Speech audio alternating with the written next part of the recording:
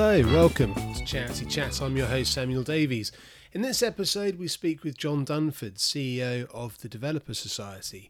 John has heaps of experience in helping charities to understand digital and finding what technologies could work for them. Given the increasing need charities have to digitally evolve, we wanted to pick his brains and find out more about where charities can begin this process. John was very accommodating and allowed me to take the conversation off on a few slight tangents, including understanding more about the co-op structure in which he and his colleagues work. In this time of relentless change, I imagine I'm not alone in thinking about the possibilities of how our work could adapt and evolve, both in terms of technology but also in governance structures. Speaking with John filled me with hope that technology can go some way to addressing the bleak economic, social outlook that many recent reports have pointed to. But as you will hear, it isn't just about the technology. This episode is brought to you by our platinum sponsor, Charity People. So without further ado, here is John Dunford speaking to me about getting digital.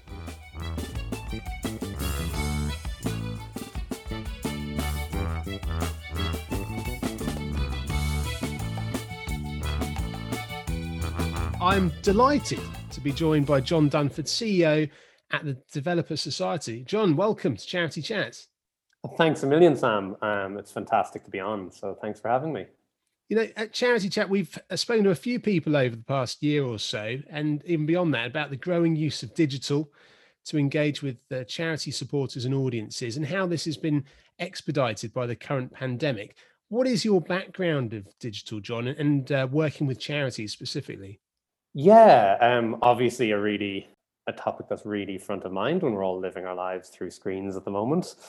My relationship with technology and charity goes back a little bit further. So I was always, I've always been into technology, but never, some of the people I work with would have been building computers at home growing up. Right. That was never quite me, but always very sort of digitally literate and interested in what could be done with technology. But I would really say that my passion is on the charity side of things and making change in the world. So I did a master's in environmental policy. As part of that, I focused my research on studying how digital campaigning was influencing policy creation. Right. And that was really the start of it for me, the kind of that interaction between how tech could be used to make positive change in the world. And is that things like the petitions, like online petitions and things like that, like Avaaz and Change.org and things like that? Yeah, absolutely. I don't want to go too far into it and bore everyone, but what I specifically studied was the efficacy of online petitions for the creation of environmental policy at the European level. But essentially so how digital campaigns or digital comms targeted at decision makers influence them and what impact that has. So if we're saying, 3 million people sign on to a petition and that's going to Boris Johnson, how does that influence, or does that influence the thinking of these decision makers? And that was a really interesting area. That was probably about 8 or 9 years ago at this stage. And it was really kind of like a developing and emerging space. From there, I ended up going on to work at a number of different really fantastic charities and NGOs. So I worked at Greenpeace and Oxfam International, and then the Syria campaign after that. So supporting civil society groups in Syria, most notably probably the White Helmets. And in all of those roles, I was doing something sort of bridging digital and technology and campaigning and advocacy with a mix of fundraising and other things thrown in there, but seeing how the tech that we had available could be used to create change. From there, then about 4 years ago, I ended up joining the team at the Developer Society. And I came on board to be part of a project as we were reshaping and reincorporating as a not-for-profit, as a co-op, and making the decision to work exclusively with charities and NGOs. And again, to sort of be that bridge between the two spaces, between the groups we would work with, the partners we have, whether that's 38 Degrees or Samaritans or Macmillan or any of these fantastic groups who are trying to use technology to make change in the world, with the technologists that we have in-house. And I think a really big motivating factor for me there was the shape of the organization. and seeing how we could kind of not only do good, but how we could do it in a better way. I think some of that, the stuff we have in there, being a not-for-profit, being a co-op, has been really useful for us with all the turbulence this year.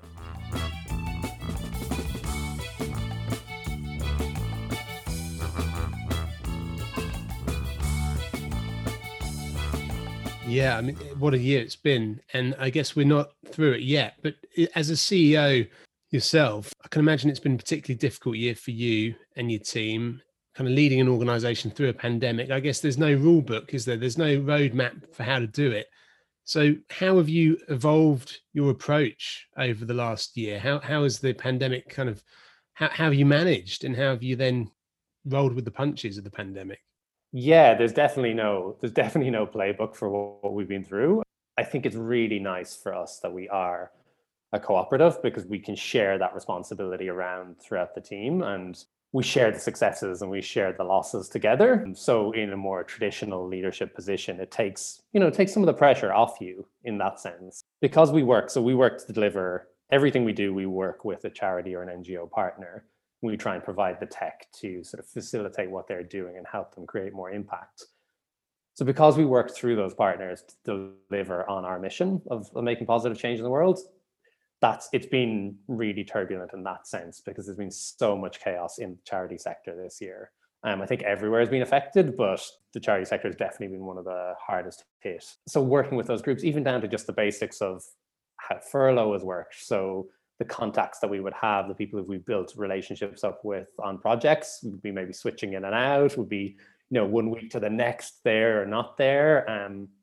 I think also then there's been this huge rush. So I know you've looked at this before, but the charity digital skills gap that exists and that we're kind of all aware of. I think there's been a lot of groups who've been trying to catch up on many, many years of underinvestment overnight when the pandemic hit, whether that's through digitizing their service, general digital transformation, or looking at sort of some of the remote working approaches. But I think it was kind of try to go from 0 to 100 overnight for a lot of groups. And obviously when you're, slow is smooth and smooth is fast, and when you're trying to rush something, there's just extra chaos put into the system. Yeah.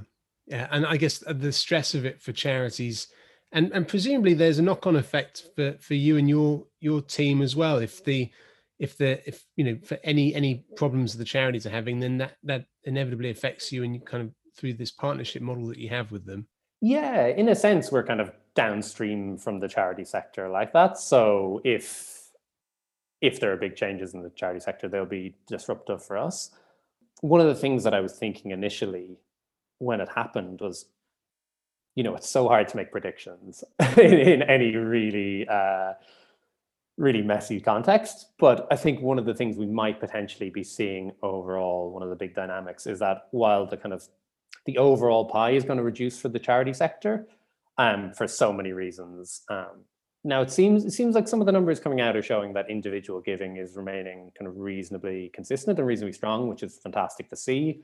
But even in the UK, like with the new FCDO setup, there's so many different factors at the moment that are going to potentially reduce funding across the sector. But in tandem with that, maybe we're seeing an increase in investment in digital as well. Now that could be a temporary thing while social distancing is in place, and maybe we won't see that sustained, but potentially we're seeing a shrinkage in the sector overall, but actually a growth in the tech for good space. So for groups like ourselves who work primarily in tech for good, that might actually balance out and might be reasonably stable. And that's kind of what we've been seeing so far. But again, I think there's such an amount of flux at the moment. And even where things are staying stable, there's just that extra concern and stress. And it's just that bit harder to be certain about any future plans.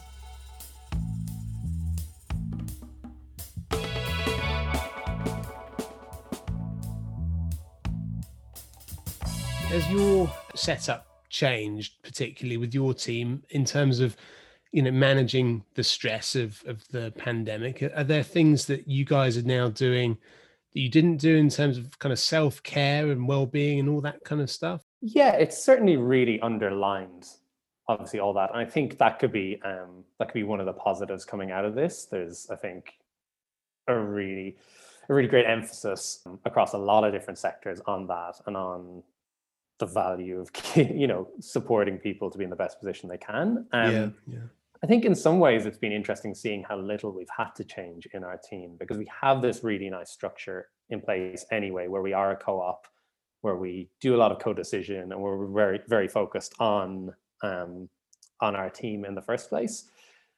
And there's a lot of flexibility in that structure. And again, as a non-profit, without that sort of profit incentive, there's no one shouting from on top to sort of squeeze, capitalism trying to squeeze labor. Where's my return or something? Yeah. So the aim for us is always kind of keep the lights on, keep the team happy, deliver well for our partners. And it's not about there's no margin on top of that. So I think that's been really nice. We've been able to be really resilient, but obviously I think everyone's been affected by this. Everyone in different ways, whether it's having, personal health issues, loved ones to worry about. Yeah, of course. A lot of parents in our team dealing with homeschooling and other things. Yeah, fun.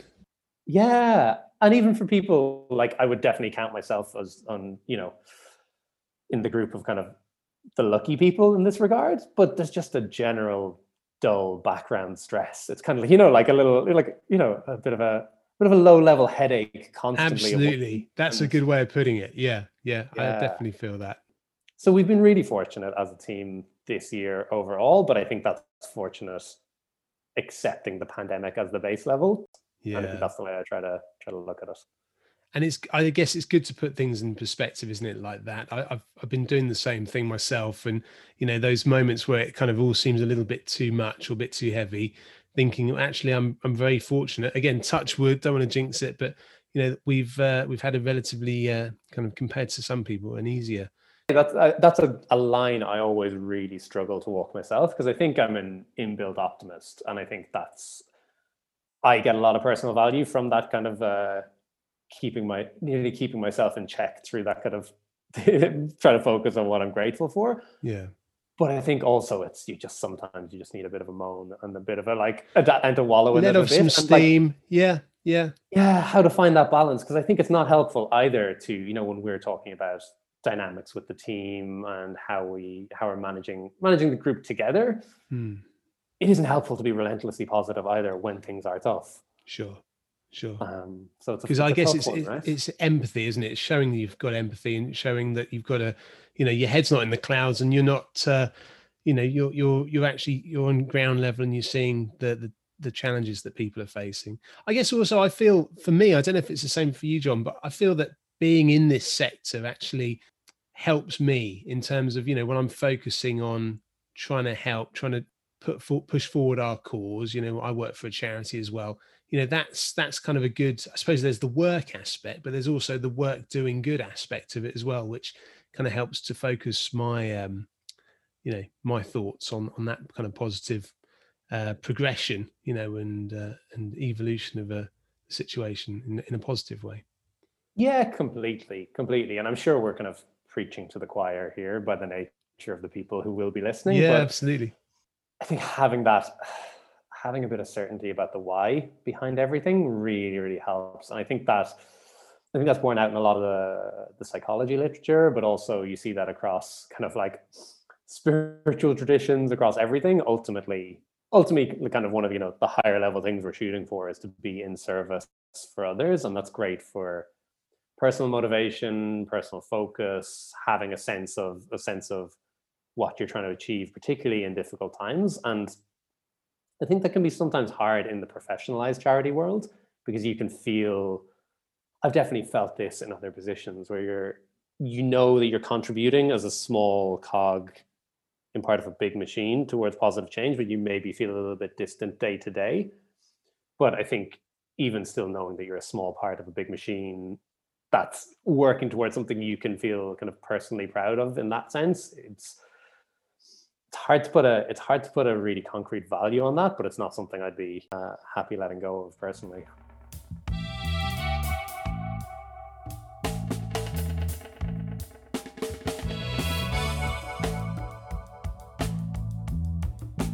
We did a episode a few episodes ago with Helen Molinos about non-hierarchical leadership. Is that the kind of model that you currently have working at the Developer Society? Yeah, so I think co-ops are a fantastic shape, but I think each one's a little bit, each one's individual to themselves, and there's lots of different flavors. So you can have co-ops that are hierarchical, you can have co-ops that are radically non-hierarchical, in the same way that you can have kind of different ownership models and different decision models with them. I think co-ops tend to go hand in hand with a little bit more of a flatter organizational structure, but it's not necessarily something that has to be there. So at its simplest, how it functions for us, and I couldn't possibly pretend to be an expert on the co-op sector, but how it works for us, it means that all the members of the co-op are equal owners of the organization. So if you think of it like a traditional shareholder model, we all have an equal split in those shares. So while we do have some degree of, we have a very flat structure, and we do a lot of, I think, interesting things around co-decision and decision-making processes where anyone in the organization can make any change they want with some sort of safeguards built in there. But there are definitely, we also blend that with some more traditional structural things. So we have a line management system. We have a few things like that. But what it means is that the founders who have been in the team since day one and the newest person to walk in the door as soon as they're a member have an equal ownership over the team and an equal right to set the direction.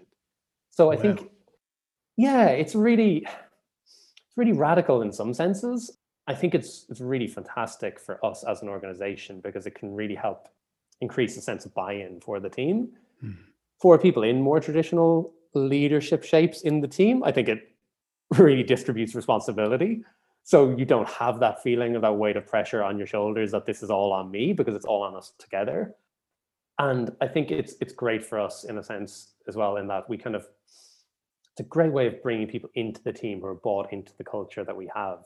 And I think it goes back to that sort of trying to do good better way, and without going into too much sort of mystical thinking. But I think if you get your culture right, if you're living your values through your structure, then ultimately you're going to be making better change in the world.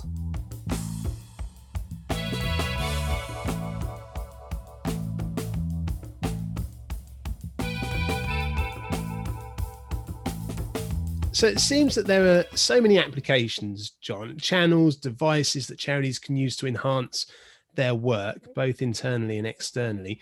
How does the Developer Society support charities to understand what this technology can do for them and where they should be investing their often limited resources into digital? Yeah, I think this is a huge question. I think from our own experience, there's something I've only realized in the last couple of years, and it really helps kind of keep my focus on what we're doing. So when we started out as an organization trying to support charities, I think what we thought our real USP was the tech expertise. So again, going back to that digital skills gap in charities, we thought, right, we'll be able to bring cutting edge technology into these organizations, and we'll be the tech experts. So in that time then, so in the past few years, we've worked with hundreds of charities and not-for-profits and built up this huge amount of experience of working with them. And now when I talk to new groups about projects, what I find myself really emphasizing is like, we have the experience of helping you manage yourself through this process. And ultimately, it's not about, it kind of might sound strange because I'm often a little bit skeptical myself about technology for its own sake and kind of cutting edge new technology. And I don't think it's about, in the third sector, I don't think our role is really to break new ground regarding technology. I think we can leave that to people with tons of VC funding who can burn through that and make expensive mistakes, with SoftBank funding or whatever they're doing. But I think in our case, it's about trying to smartly apply proven solutions to tackle existing problems. But ultimately, that goes back to needing to know what you're trying to achieve. And I think, which ties back to kind of what we've learned at the Developer Society, that's really the biggest part of this. The technology is important, and which system you choose or what tech stack you put in place. But ultimately you can have the best technology in the world, and if you aren't clear on how you're going to use that to deliver on your mission of change, then you're just wasting your time and your resources. So I think that's kind of ultimately going back to the question of knowing what should charities do with limited resources. I think there has to be a unique answer for that charity to charity, because it depends on what you're trying to achieve, and knowing how you're delivering on your mission, and then trying to look at technology sort of as a tool to facilitate that. So not being led by the technology, not being led by, I feel like 12, 18 months ago, we had a lot of people coming to us saying like, blockchain. I want to do blockchain. I don't know what that is. And it's always about flipping that conversation about like, what are you trying to achieve? And then let's see what the tool we can match that up with is. I think that's where charities have to start.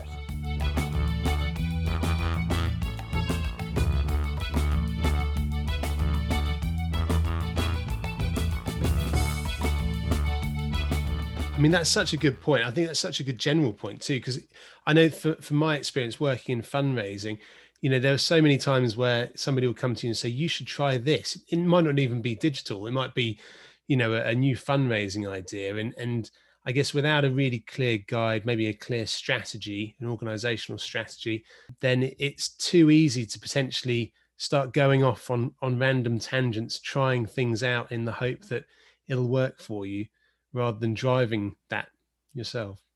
Yeah, and I think fundraising is a really interesting area to think of in terms of the charity sector, because I was going to say it's easier to measure. Perhaps it is because the numbers are really obvious, but perhaps that's because we're quite bad at measuring impact in other areas as well. So the contrast seems starker. But I think you can make decisions about where to invest resources, because you can ultimately really clearly measure, is this increasing what we're doing? And you can break it down in terms of proxies. And I think that's a really good way to approach technological decisions. So, should we be investing more in building up our social media presence? Should we be trying to get a wider audience on Instagram to support our fundraising work? So that's maybe a theory you want to pursue. And I think, you can make a really strong case for that. But ultimately, you can set up a test, put a bit of investment in Instagram, and see if it's having an impact on your fundraising numbers, and sort of try and follow through on that experiment and see if it's having an impact. And if it is, invest more. If it's not, step away from it. Now, I think that's obviously, like we're saying, a little bit easier when you're measuring in pounds and pence the outcomes, but we need to have some sort of similar system in terms of other impact you're doing. So if you're trying to deliver a digitized service for people with the pandemic, you have to have some way of measuring or assessing that. And then you're trying to put in place steps to get you a little bit closer. And that makes it a lot easier to assess what tech you should be using, what decisions you're making. But I think, again, that goes back to starting with, why are you doing this and what are you trying to achieve? I think too often it's easy to start on the other side of things. So starting out with, we need to be doing Instagram. What will we get out of it? As opposed to what do we need to achieve? And is this the right tool to get us there?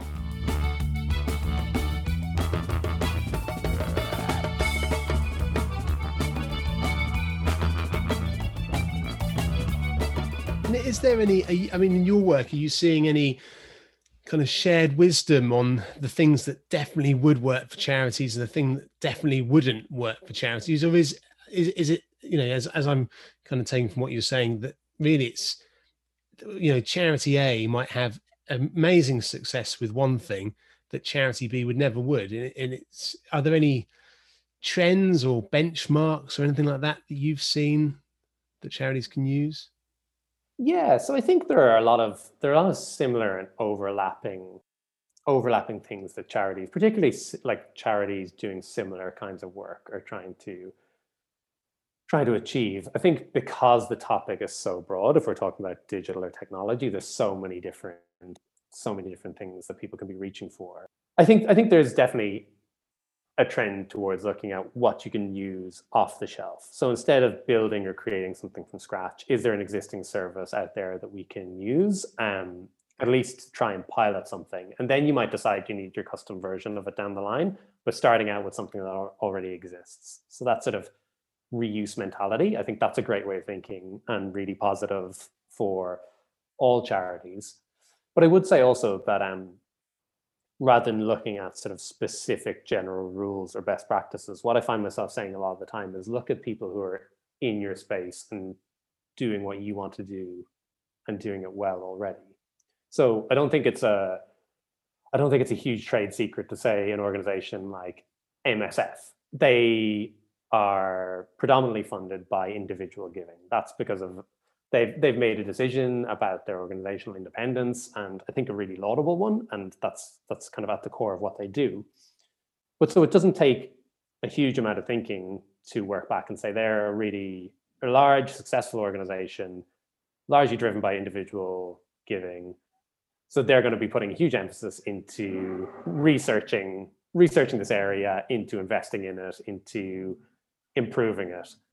So what are they doing? And looking to learn from them. And learning from other groups is, I think, kind of the number one way, the best shortcut I could recommend to anyone trying to kind of level up quite quickly is if you're trying to improve your individual giving, look at who's doing it well.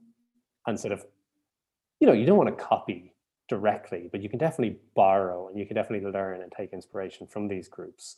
And if you want to see something like, how MSF are taking people on a journey from social to individual giving, well, follow MSF.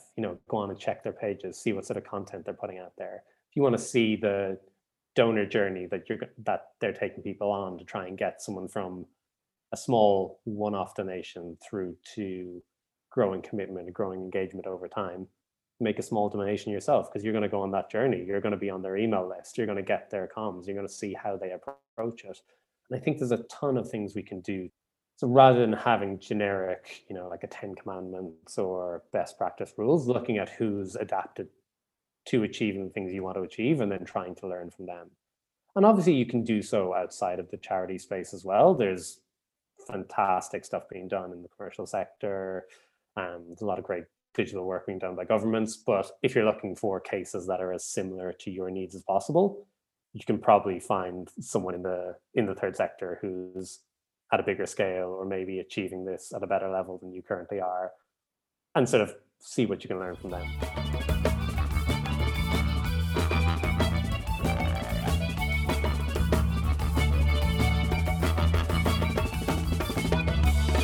John, I'd consider myself a generalist, both in my work life and in my personal life. I'm a jack of all trades, master of none, and that's no secret to anyone that knows me. But when I speak to friends or colleagues with more in-depth knowledge about digital and technology, despite my willingness to try and learn this, this new area, this growing area of digital, I find myself very quickly out of my depth.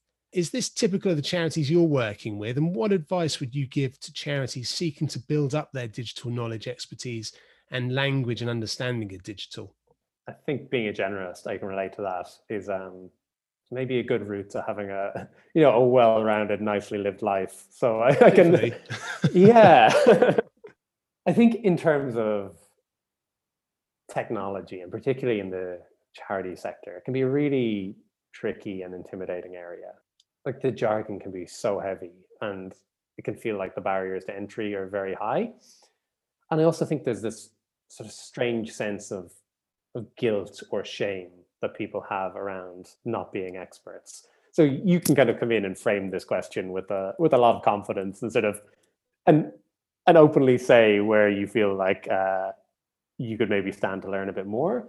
But I feel like a lot of people, maybe particularly in senior leadership, where you're meant to have the answers, can feel like they're not able to do that, and then there's a bit of bluster or ego involved, and so it can be really. I can really relate to that. I think the way to tackle this is going back to seeing we're not trying to solve for tech or digital problems here. We're trying to solve for how does technology or how do digital means help you deliver on your mission? And that's what it always has to be. Tech can only ever be a part of the picture in the charity space. It really has to be technology for something, for change, for fundraising, for a purpose. And I think that's the other side of the coin that charity, they're absolutely experts on knowing what this needs to deliver. And I think that's the side to sort of double down on. So really, really for me, it comes back to approaching this with an outcomes, not output mindset. So it's about what you're trying to get, not what you're trying to build to get you there. But it's really easy to get those two confused or even get them in the wrong order and kind of focus on what's the tech we're going to build and then what's it going to do? Sure. Or someone else is doing this shiny thing. We need to do that as well. So I think if I was giving anyone a little bit of guidance on how to maybe catch up if they're feeling a bit behind in this space, I'd say try to demystify it for yourself. So try not to get sucked into the jargon or thinking this is a unique problem to solve unlike anything else. I'd say try and think of it in general terms. And I think this is something that a lot of people in the charity sector really have fantastic skills in general problem solving. So if you can apply that to the tech, you're already off to a great start. So how would you go about solving this problem in a general sense? If your washing machine breaks down and you're like me and you have absolutely no clue about what happens inside a washing machine and how that works, how are you going to go about fixing that? So there, you can start to take it apart and start to mess with it yourself and end up with a flooded house or a flooded apartment and an expensive piece of kit that you've broken. Or you can start by maybe reaching out and getting someone in who knows what they're doing. You need to be able to tell them what you want to achieve, because if you call someone in, are they there to sell you a new washing machine as an upgrade? Do you need to say there's a rattle in the back and I need that fixed? Sure. You need to be able to give a bit of direction there, but then you need to work with someone else who has the specific expertise to help you complete that. And you can then assess afterwards. So if there's a rattle in a certain part of the washing machine, they do their work on it. Afterwards, if they've delivered good work or not. So trying to think in sort of general metaphorical terms, I think is a really helpful way to start out with figuring out what you need to do in terms of your tech. Constantly going back to what are you trying to achieve, and then looking at who you can get on board to help you do that and how you go about assessing them as well. So again, I think, with the metaphor of getting someone in to help repair your washing machine, how would you go about deciding who's the right person to do? Are you going to pick someone at random? Are you going to ask a friend? Are you going to speak to someone else and get a recommendation? Are you going to look for some references? Are you going to speak to a couple of different repair people and get several quotes and compare them and ask a few follow-up questions? And I think that's sort of really sort of quite simple and basic thinking that people often don't do when it comes to technology. I think because they're a bit baffled, because there's this sense of this is too complex to know, and people can get led by the nose a little bit.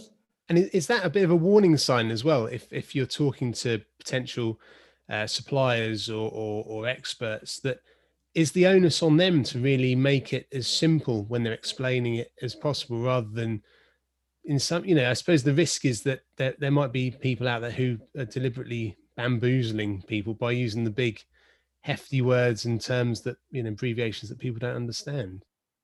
I would take that as a little bit of a red flag right away. So if you're coming into a conversation with someone and they're throwing a lot of jargon, or they're seemingly bamboozling you, I think I would definitely take that as something to pause on. But I think you have to see what you've come into that with as well. Mm-hmm. So have you found the right people? Have you found the right partner for you, or have you given them the right direction? Sure. So I think if you're coming into that conversation and telling someone, this is what I need to achieve, but I don't have a lot of technical expertise and I need you to help guide me in that. And then if they're pitching the conversation at the wrong level, I would definitely see that as a red flag. But if you're going in kind of cold and they're giving you a technical introduction to it, and you haven't given them the level you need that pitched at as well, then I would say that's partly on you, because you haven't framed the situation in the right way. So I think ultimately, again, that goes back to getting the right fit and finding, and there's loads of people out there with fantastic technical skills, but I think the thing that you can really assess for whether you know tech or not is the chemistry of that relationship. And that's going to carry you through in a lot of cases. If you find someone who you can trust, who you have a good working relationship with, who, like you're saying, Sam, can communicate to you on a level you need things explained at, which might be kind of quite simple in technical terms. It might be quite complicated. It depends on where you're at, but are they matching where you are? If you get that fit of relationship, then going back again to doing good in a better way, that's gonna get you to the results you need to get.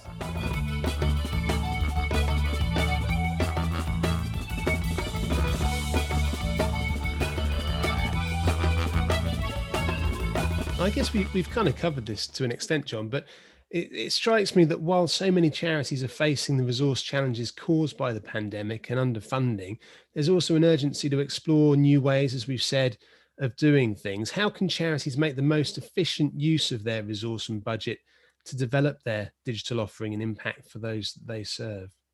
I think it's about breaking down again what you're trying to achieve, and then you can make those smart investments or smart bets behind it. So say if you're working in campaigns and advocacy department at WWF, ultimately you want to be linking back every decision you make digitally, every investment, whether that's time or cash budget, directly back to your strategy and what you're trying to achieve. So you might be working at the top line to kind of improve environmental and wildlife protection, but within your campaigns, then you might be trying to mobilize people to contact specific decision makers on a regular basis. Like you want people to be getting in touch with their MPs. So then maybe you know that constituency contacts are much more valuable than generic messages. So your local MP is going to be a lot more interested in 100 messages from people who might potentially vote for them rather than a million messages from people across Europe or across the world who have no direct impact on their job. So then you know that you're in the market for some kind of tool or some kind of system that's going to help you connect up supporters in their local area. It needs to be in some way geolocated to their representatives. But already, without really any technical input at all, you're already operating in a much smaller surface area of decisions that you need to make. And I think it's about doing that. I think it's about being smart and breaking down what you're trying to do. And then it's much easier to make decisions about where you're allocating resources there. There should be a huge emphasis on people in charities to become more digitally literate. And that's not saying that everyone needs to become a digital expert, but I think it's becoming more confident operating in this space it's just a requirement and frankly like a responsibility for doing work in a responsible, impactful way. Because digital and technology are just so fundamentally intertwined with everything we do in society, and it's only heading in one direction. You know, if we look back in 2025 or 2030, it's not that there's going to be any less of an emphasis on technology or digital in our lives. So you really don't need to know how everything works at a really granular level. But if you're directing work and budget, you should be able to spot opportunities and gaps. And I think that's where it comes back to digital literacy. An example that really this keeps me awake at night whenever I think about it. So I'll bring it up now and you'll know I'll have a bad night's sleep because of it. But I've worked at a team in the past where nearly an entire full-time position in a campaigns team was spent repeatedly transferring data between spreadsheets, so moving between systems. And this was what a person did with nearly their full amount of time. Yeah. Now, the outcome was necessary. The data needed to get from point A to point B. So what that person was doing had to be done. But that's a task that can largely be automated. Sure. And that's not automation in a way that says, okay, we can cut a person from our budget. There should be automation in a sense where we can say, if we can do something here to free that person up, what else could they be doing with their time? What change could they be creating?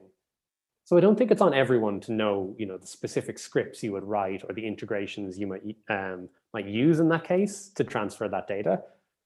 But it's on all of us, and I think particularly people in leadership, to be able to spot that there's an opportunity there and that there's something that could be done. And then how do you go about getting the answer? How do you go about engaging with someone who's going to tell you how this takes 35 hours a week, but with 10 hours of a developer's time once off, we can save all of that time into the future and free that person up.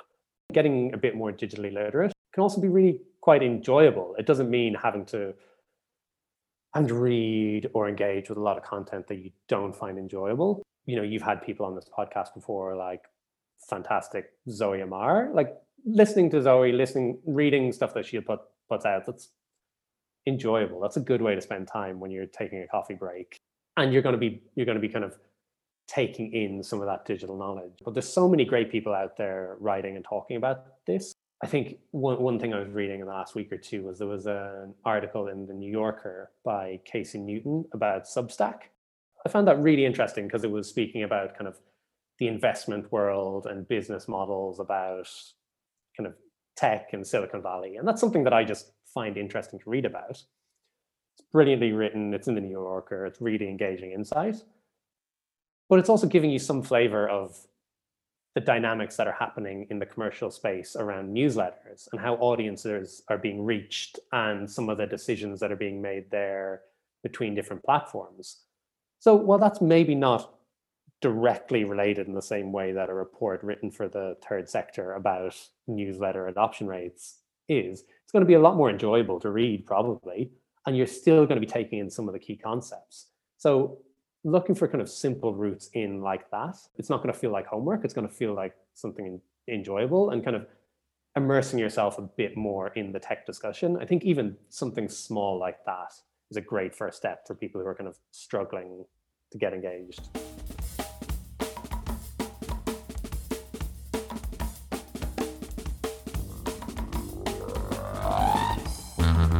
I hope it's a language that our sector understands, this notion of looking to the future, because I guess that's what a lot of our causes are doing, aren't they? They're looking towards maybe a more utopian future, a future that's fairer, more equality.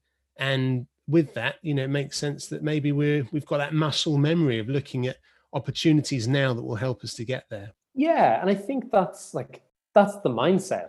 It's some people are drawn to technology. I work with a lot of them who spend their days coding and go home and to relax in the evening they code. Feels very alien to me. But there are some people who have, this is just their passion. For a lot of other people, it's not. But it's such a fundamental part of how our society is built. And like you say, it's underlying everything we do.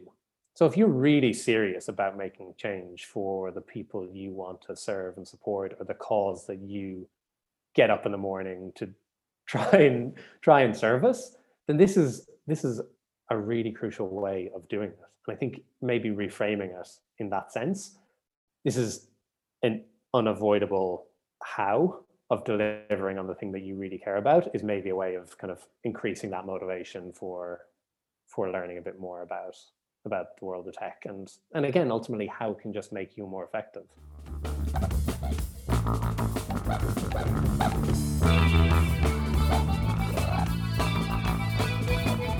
And John, final question for you. How can people, if they've got questions for you or they'd like to get in touch with the Developers Society, can they do that? Can they just go onto the website and contact you through that website? And the kind of services that you guys could offer charities, that's all kind of on the website as well, is it?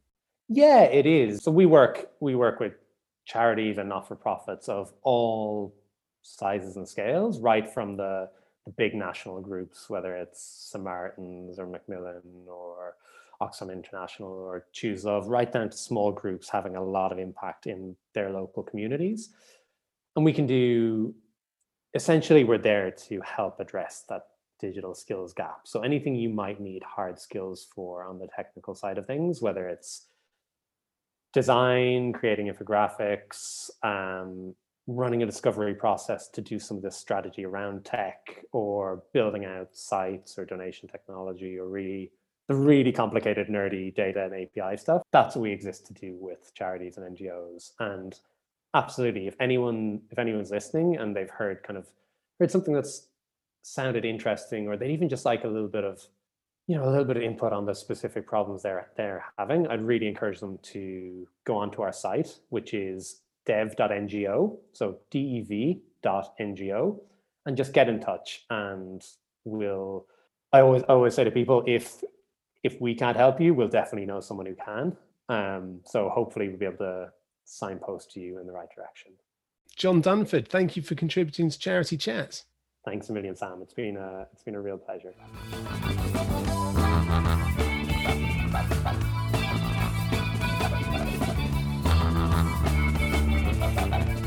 Big thank you to John Dunford there for sharing his knowledge and expertise with us at Charity Chats. The Charity Digital Skills Cap does exist, and I'd imagine we can all see that on both the macro level of our charities held up against our consumer experiences of the commercial sector, but also in the microcosm of how we and our colleagues consider technology and the disparity in our willingness to embrace it and usage of it. Rather than a distracting irritant or box-ticking exercise, we need to look at technology in terms of how it's going to help us achieve our organisational objectives. John talked about the types of questions that charities can start asking themselves to determine how they bring in digital to support their work and be led by what they are trying to achieve, and approaching this with an outcomes rather than an outputs agenda. Our decisions need to be guided by what we're trying to get, not what we're trying to build to get us there. The aim of those companies and individuals who offer advice about digital should be to help demystify things for charities, and we should all let informed decisions rather than fear guide us in how we scale up our use of digital. For those in doubt, contact the Developers Society or another group with proven experience, but before you do, make sure you're clear on what you want to achieve. This is a strategic decision-making process. Of course, automation and the redundancy of certain types of jobs is a social concern that many of us may have, but perhaps John is right, and digital could help us to free up resource to give charities more chance to do better things and more for society, and focus on the higher level role of being in service to others. Times are tough and are likely to get tougher, but we're here and we've tools available to help us in this tough climb. Digital certainty isn't a magic bullet, and there seems to be plenty of pitfalls, but this seems always to be the case with any step change. I'm sure the advancement of the computer age caused many similar concerns, doubts and missteps 30 years ago. The world is moving, and so must we. The charity sector must keep up or fall and be trampled. The good news is that by demonstrating our value through the impact of our work, we can find help along the way. Charity Chat will be there with you through the difficult times ahead. So thank you, dear listener, for getting this far with us. We hope you enjoyed this episode and continue to enjoy the podcast. We'd love to hear from you either way. It's just left for me to thank our corporate sponsors, our platinum sponsor, Charity People, for enabling us to share these insights, expertise and best practice across our sector. Giant Squid Audio Lab for sponsoring our podcast. Kit Magda Axmit for the beautiful website design. Check it out at charitychat.org.uk. You can also get in touch with us through that website. Forest of Fools for playing throughout the show and for playing us out right now. That's it from me. Keep on doing what you can. Cheerio. Bye-bye.